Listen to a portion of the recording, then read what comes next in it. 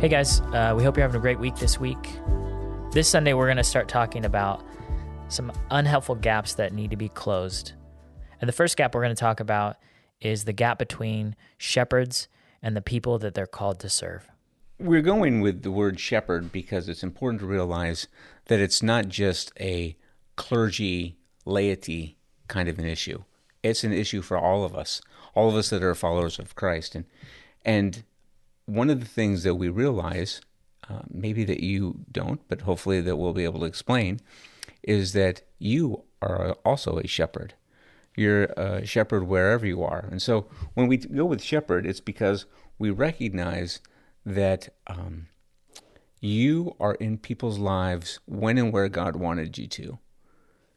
And he wants you to be a shepherd to those around you. We'll be looking at different passages, and we're going to be looking at different ways that plays out. But it's important to recognize right from the start that shepherd, we're using the word shepherd to include all of us, not just some of us.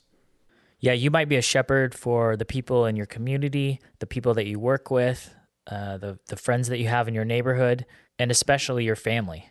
And we think there are sometimes intentionally and unintentionally some gaps that have been created between shepherds and people. Sometimes these gaps are made because we just don't focus on closing them, or sometimes it's because we don't view ourselves as shepherds. We think that we are the ones that need to be served. Yeah, I think we can all see the danger in that. I also think that when we think of that dichotomy, a lot of times it begins with, in each one of those examples, not taking the responsibility seriously. The church in past has always said, hey, go find your friends, go find your neighbors, go find your family members, bring them to the church, we'll clean them up, get them set straight for you. One of the things that can happen is we don't want that responsibility. We find it easier. It's so much easier just to say, oh, well, they couldn't make it. I invited them. My job is to invite, and it's the shepherd's job to seal the deal. Not the case here. And even in the example that, the last example where we said, because I'm the leader and I deserve to be served, no one would actually say that, but we function as if that's true.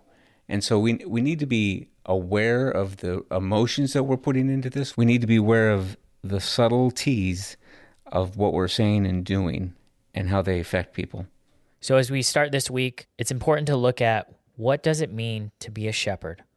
And really, the best example of that is the Good Shepherd, Jesus. And we need to take a couple minutes and look at how did Jesus lead and how does he call us to lead as shepherds in our community? And really, the way that Jesus led was the reverse of what we find to be normal in our world.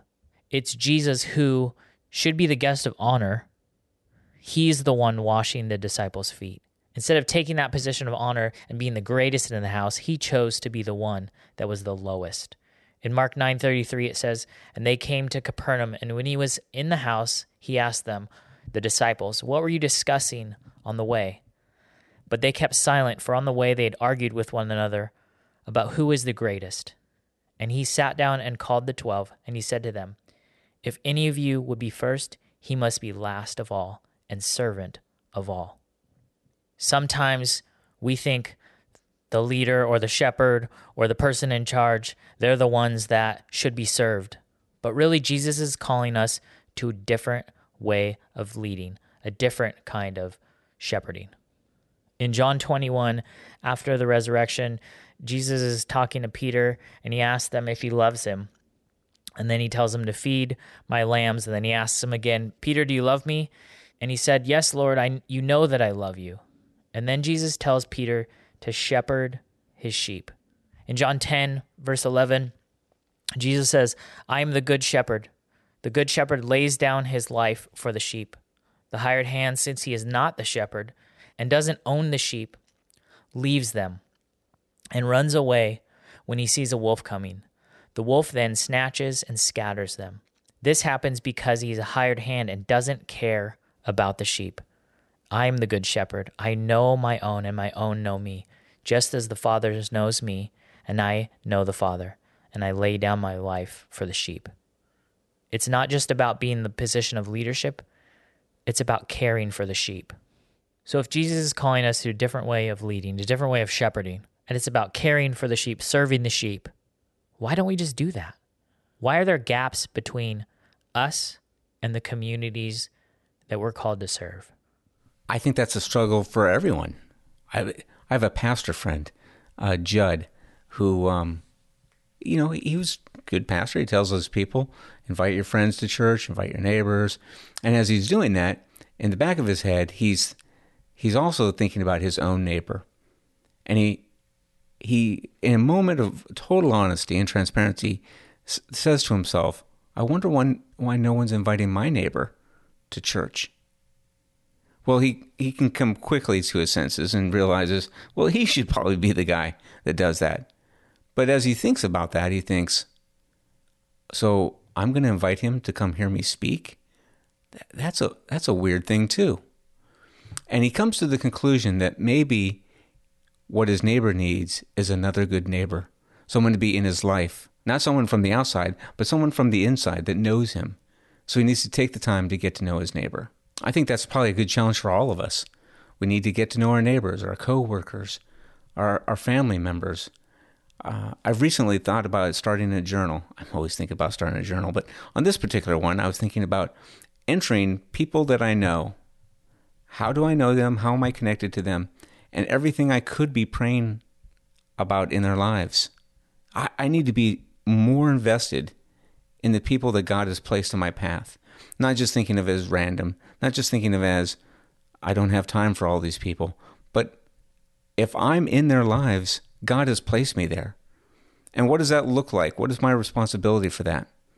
We may never see them come to our community. They may never show up on a Sunday. They may never meet any of you that are listening to this right now. But they know me. I have to be the one that stands in that gap.